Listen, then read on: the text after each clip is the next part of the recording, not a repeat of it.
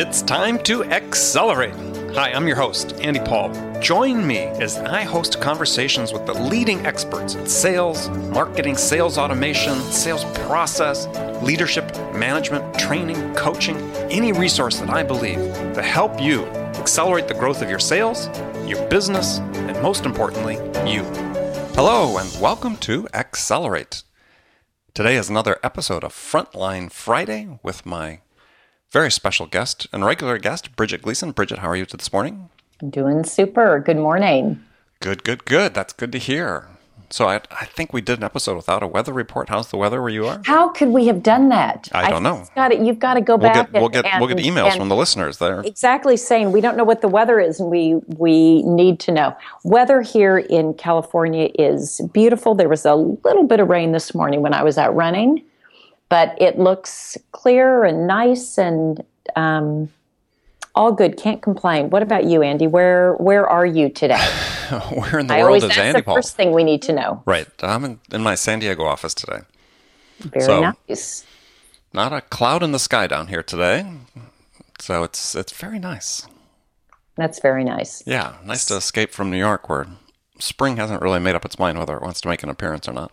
Well, and didn't in Southern California, I don't know if you were there last week, didn't they also, wasn't spring struggling to make her appearance also in Southern California last week? Wasn't it a bit rainy? Actually, I was up in your neck of the woods last week in the Bay Area, so it was raining. Yes, we're in the San Francisco area. So yeah. So anyway, so today I thought we'd do is you and I we talk at public events and certainly attend a lot of conferences and have work with clients and companies that you advise and I advise, and we hear a lot of sort of common questions from sales managers, sales leaders, CEOs, entrepreneurs about sales. And I thought we would take on some of those questions today that sort of the most common ones and sort of talk through them. Great. So the ones that I've heard a lot recently has to do with how do I design an effective compensation plan for my sales team? One that, achieves my goals. Andy, can we get a real expert to talk about this one? This is so vexing. And I hear this one a lot as well. And it's one of these that, I don't know if anybody has really cracked the code on designing a great sales compensation plan. Yeah, I mean, what would you say about that? Well, let's think about a different question, sort of aligned with this topic, is because I raise this all the time with companies. Mm-hmm. Do you even need a sales compensation plan? I mean, do you need to pay commission to your sales reps? It's interesting that you asked that. I have a startup that is kind of going back and forth on that one as we speak. They traditionally haven't. And they're wondering if that helps or hurts. You create a different, I think you're going to get a different kind of person. And I don't think that's necessarily good or bad. I think that just is. If it's a flat rate, regardless of what you bring in or not, versus somebody that really is looking to go, they want to know that if they work 14-hour days, that they potentially could make more money than the people that aren't. Well, I think what would you say? What would you say about that? Well, I think it's a cultural issue, right? Yeah, because you start creating a divide between sales and everybody else when sales gets paid commission, which is not necessarily bad in all cases. But I harken back to an example of a company I worked for a couple of decades ago, actually, where I came on board and started a division of the company, and we were selling sort of custom products. It was large development projects doing on a custom basis for customers. That these products would then go on to become standard products, but initially they were customized, and it really was very much of a team sale. I mean, it took engineering, customer support, executive team, sales, and so on. It's sort of prototypical large complex sale. And in that environment, the CEO was really pretty clear, and which I thought was, very astute on his part, because this was very much of an engineering-driven company, as many tech companies were and are, and said, I can't justify to the engineers why I would pay commission to the sales rep because the engineers were as instrumental in getting this deal as the sales rep was. So in that case, it's really a cultural issue, is who did the work to help bring in the business, and a matter of treating everybody equitably. And so in that case, the sales reps were paid a nice salary. And a couple years down the road, where some of these products matured and became standard off-the-shelf products, then they could earn commission selling those. So fundamentally, I like that model because I'm very much a believer that sales is the tip of the spear, but they're not the spear. And as you say, in most companies, well, in every company, sales is doing a piece of it, but they're not doing all of it. Mm-hmm. And if you really want to foster this culture of everybody's in it together, then just having sales be yet another role. I mean, the only argument against that is salespeople get commission, but they're typically when you look at their OTE, it's because they're getting a salary typically half of what their OTE would be. So it's just how they're being paid. This was early on, where we offered the sales engineers an opportunity to be paid. Actually, I think they offered everybody in the company, it was a small company, to be paid the same way that sales were paid, so that you can have the upside as well. Mm-hmm. And no one else in the company wanted it. So they said, we would rather just know what our salary is and have the OTE be less than have there be the mix, than have there be the variable. So oftentimes other people in the company, they don't want they don't want that level of risk associated with their salary. Well, I think that if you look at it in the context of, this might be something you do in an earlier stage company, right? As when you have less standard product, or the product requires more of a team effort to sell, then I think it makes a lot of sense. I mean, but even in that company, the example I gave, we ultimately started paying commission once we had standard product. But in the early days, I mean, you don't want to pay your sales reps a draw or any of these other things that that oftentimes are asked for, because the product is so new and the sort of prospects are somewhat uncertain. So paying somebody a little bit higher salary up front and then over time shifting it to more of a variable seemed to be a good solution.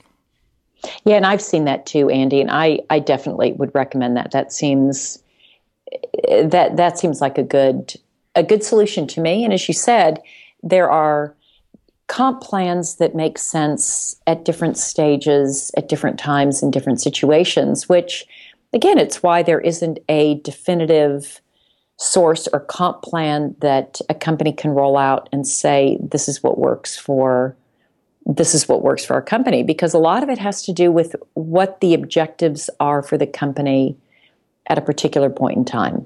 Mm-hmm. And so another question that I get along the same line, and sort of the last one we'll take on compensation is do you have one plan for the entire sales team, or, and especially this is true against small and mid-sized companies, can certain reps have a different plan than other reps depending on the accounts they have and so on? So I like simplicity. So I would like to say, just have one plan. I found that hard in reality. So sometimes it's you've got different plans because somebody is handling SMB and small accounts versus mid-size or larger accounts. Mm-hmm. Or maybe somebody's handling all inbound and somebody else is having to do outbound, which may be harder to get into. So it's okay to have different plans for people doing different jobs within sales. I think so. I think it needs to be. I think to have everybody on the same plan, again, while I like the simplicity, I think it's hard to execute fairly. All right. I like that. I agree. Done the same thing myself. All right. So another interesting topic, it's somewhat aligned with what we just talked about, and this again, that's more of a small and mid-size company problem, perhaps, is, I'll call it title creep in sales. I see this a lot of times in smaller companies as they bestow titles on salespeople that it's sort of a form of implicit compensation. I guess the salesperson thinks they need to have a more important sounding title in order to sound worthy of the customer's time.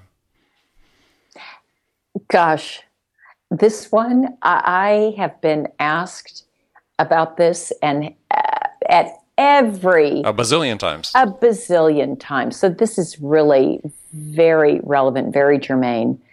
So it's basically when a salesperson wants either a manager role or a director role. At least by title. Yeah, they want some title. Sometimes it's for internal reasons, like they feel like they deserve, hey, I'm doing the job of a director, give me a director title. Mm-hmm. And sometimes they want it for external reasons. If I'm going to be interacting with these VPs, then I need something. I need them to know that I'm, at their level. So I need at least to be a director. So do you buy that argument? I don't buy that argument personally. I think that that buyers are very rarely fooled by a title. I mean, they know. I agree. For the external, for sure, they know. And what is a VP at one company could be a senior manager at a large company. I mean, so I think that's one thing that I also find it when hiring, I was going to say, is some people tell me, but I was a director here, I was a VP here, I don't want to go backwards. So, well, you were a VP at a 6-person startup, and now you're going to a 300-person company. You're not going to be a VP. It's so you can either stay with a small company or understand that here translates to a senior director role. Yeah, so I mean, one of the lessons for managers that are listening to this is that it seems like easy currency to give away when you're hiring people to bestow titles on somebody. Situations you just talked about, somebody wanting the VP title.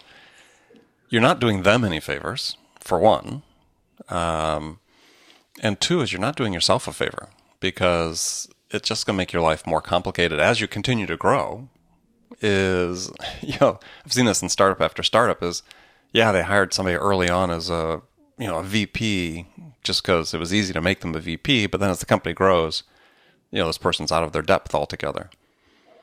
Yeah, but they've got this title, and suddenly readjusting that for them, especially if they're making a great contribution to the company, but they're just, haven't grown with the company. They didn't have the capabilities of growing with the company, but the job they do is important. They do a good job. I've seen this a number of times, but rarely does the person want to stick around when their title's, downgraded. But if they had been brought in at the appropriate level and done the great job and rewarded as such, there wouldn't have been a problem. Yeah, there was one client that I had when I was consulting, Andy, and I worked with this client who shall remain nameless for about 4 years.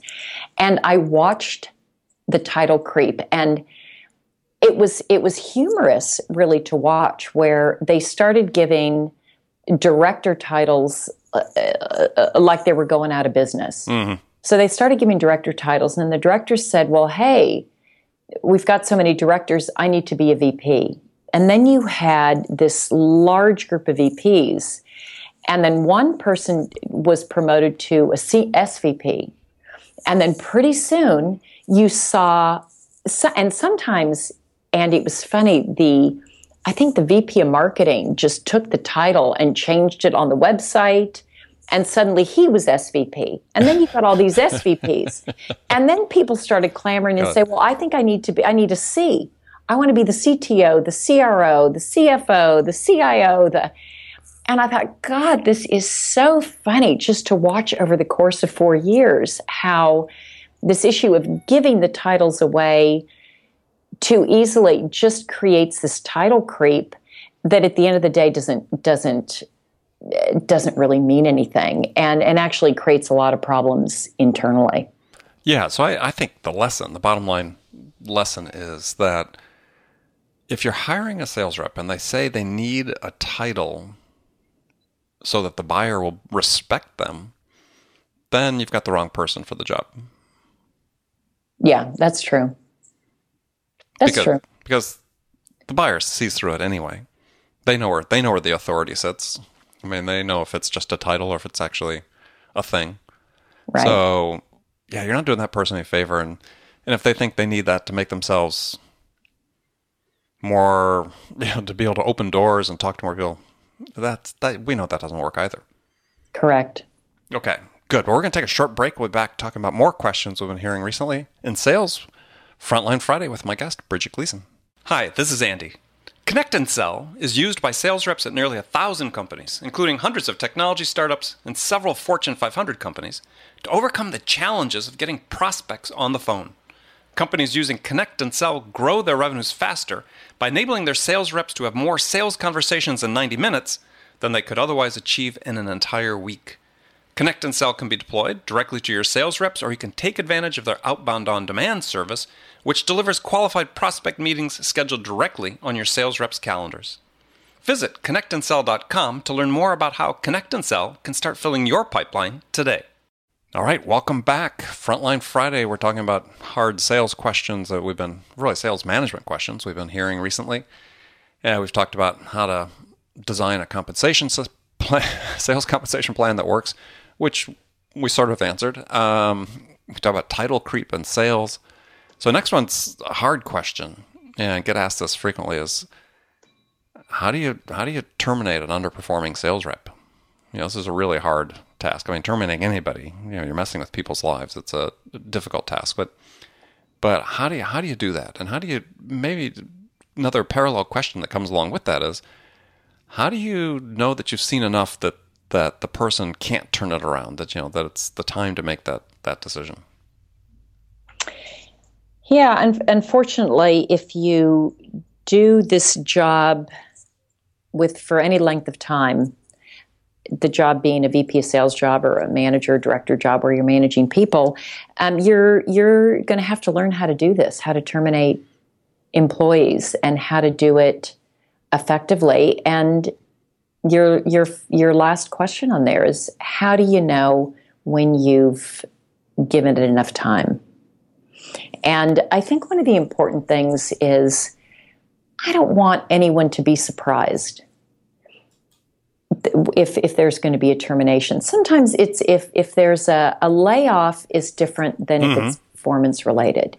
Yeah, let's stick with performance related. Yeah. So with performance related, it's the job of the manager to set clear expectations, both activity related as well as results related, and that those are reviewed on a periodic basis. And when I say periodic, I mean no more time, no lengthier than weekly. Mm-hmm. So there should be frequent, and a sales rep should know how they stack and what they're doing. I know a lot of people here use, or who are listening, use Salesforce. We have we call it a standards of performance dashboard. And we talked in an earlier episode, Andy, about books we like. And One of the ones that we talked about was Bill Walsh and The Score Takes Care of Itself, and this notion of standards of performance. And the reason I put that into place is so that a rep can see on his dashboard every day, every minute, red, yellow, green, where they are in terms of my expectations, in activities, in results, and there are no surprises. And it gives a manager the opportunity to talk about, this is where you are, how do we get better, and putting plans in place to how we can improve on these different things. In terms of how long do you give it, I think that probably needs to be answered with some context How long does it take other similar people to do it? Is there a certain ramp that you expect? What's the context in terms of how long it's taken other people to do it? But I would say within the first 3 months, sometimes within the first month, you can tell. When they're a new employee. Yeah. Yeah, I was talking about somebody that maybe you need to do a turnaround on. So someone who's been doing well and the performance falters. Right. Yeah, well, I would say that within a quarter. Yeah, I think that... If I just have a gut for, again, not having context around a particular situation. Yeah, I think that... within a quarter. Yeah. I mean, to me, this is really a tough topic because... Yeah, for me, any rep that fails, I've always seen as a personal failure. Either I made a mistake in hiring the person, or I haven't done a good enough job coaching and managing the person to help them succeed.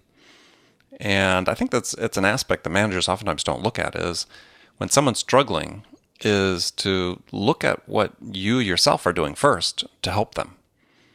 And it may be one thing to say, yeah, I'm going through the motions, we've got our weekly one-on-ones, and I do coaching, blah, blah, blah. But, are you putting that extra effort in to help, especially if you think the person...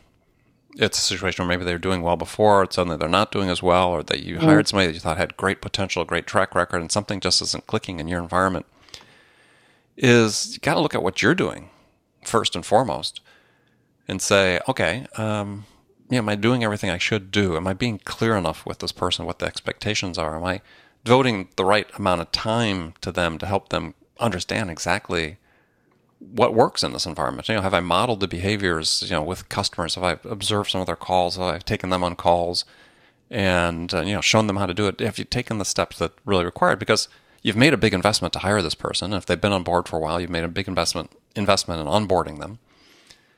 You need to make sure you put enough time into making sure that you've done what you can do to salvage them. I couldn't agree more with that. I always tell my team and my managers, my reps, that it's my job to make them successful. That's my job.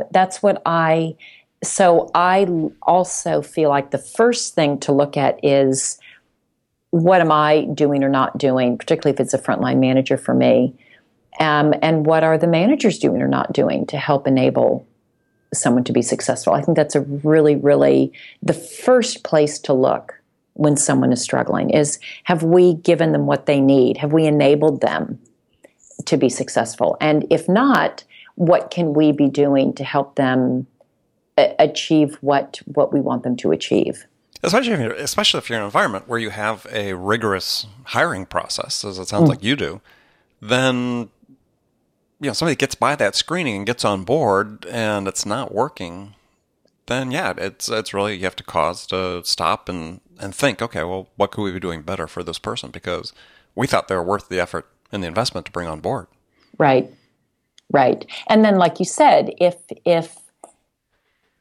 there is something wrong and you do need to terminate them, looking at, was it a hiring issue? Was it a miss somehow? And if it was a miss in the hiring, why was that? And what do we need to do? What do we need to look for, do differently? Because it's painful. I mean, if it's costly and painful and disruptive to bring somebody on that doesn't work, you look at it from a rep's perspective, and let's magnify that. It's a lot more disruptive for the individual when it doesn't work out. Oh, yeah. I think we all have horror stories about, letting people go and finding out that there's things going on behind the scene in their personal lives and others that maybe if you had spent more time, you might have found out that were really, and, you couldn't do anything about those. You can't take on all that. But yeah, we've all had that stories, that I said, very disruptive of people's lives. But I think the message I have for people is as you said, the standards of performance, your dashboard, your metrics are so important. But even in there, it may be telling you a different story than just this person isn't working. It's this person needs to learn more about what it takes to do this job, and then the metrics may start having more relevance for them. Yeah, and the metrics really are meant to be a guidepost. To if in the case of Sumo Logic and the standards of performance dashboard, red, yellow, green, if I see a lot of reds, it's a signal, it's a warning, it's something's not working. And what is it? Is it the process? Is it the training? Is it the enablement? Is it the person? Is it the coaching? What is it? Something's not working. And it's really meant to be that. It's not meant to be a punishing tool, but rather what I tell the managers is and the reps is this is really designed so that I know how to help, I know where to help and how to help. Interesting. That's what it's for. Yeah, and sort of last point on this is, and it's sort of interesting, I was at a conference recently and listening to speakers talk about influence of big data in sales, and you really got the sense from certain of the speakers that, there's this trend to sort of diminish the importance of this sort of one-on-one coaching, managing aspect of the management job in favor of, hey, this is what the numbers say. And boy, those weekly one-on-ones you do, those are pointless because now we've got these, predictive analytics. They're going to tell us all this information about the forecast and the pipeline. And it seems like, that's I don't think the personal part's ever going to go away. And if it does, it's to your peril. I think the personal part will go away when there are robots doing the job. But until then, the personal part's not going to go away. We're humans. There's just the fundamental of who we are and how we operate. And that will not go away. And so I agree with you. The human element will continue to be important until you've got bots doing it, and then bots don't need it. But humans need it. Yeah, and I agree. That's not going to change. And it's, again, you take that pure data approach at your peril because you're just going to chew up and grind through people and ultimately be creating the culture that's not the one you want within your company. Or that people will not want to stay in. They're not going to want to stay in it, in that kind of a culture. Yeah, and so, again, a cautionary tale for people listening is, data's great, use it effectively. But there's a lot of managers I know that are uncomfortable with the coaching and the managing aspect of it. Yeah, it's not an excuse to lose yourself in the numbers and not do the other. You really need to step up to the bar. Do the coaching that's really Correct. required. Yeah. All right. Well, good. Well, Bridget, another great episode. And likewise, Andy, I look forward to the next one. Yeah, and thank you, everybody, for listening again. And Bridget, thank you. Wonderful. Have a great week. All right. Talk to you very soon. Thanks for listening to the show. If you like what you heard and want to make sure you don't miss any upcoming episodes, please subscribe to this podcast on iTunes or Stitcher.com. For more information about today's guest, visit my website at andypaul.com.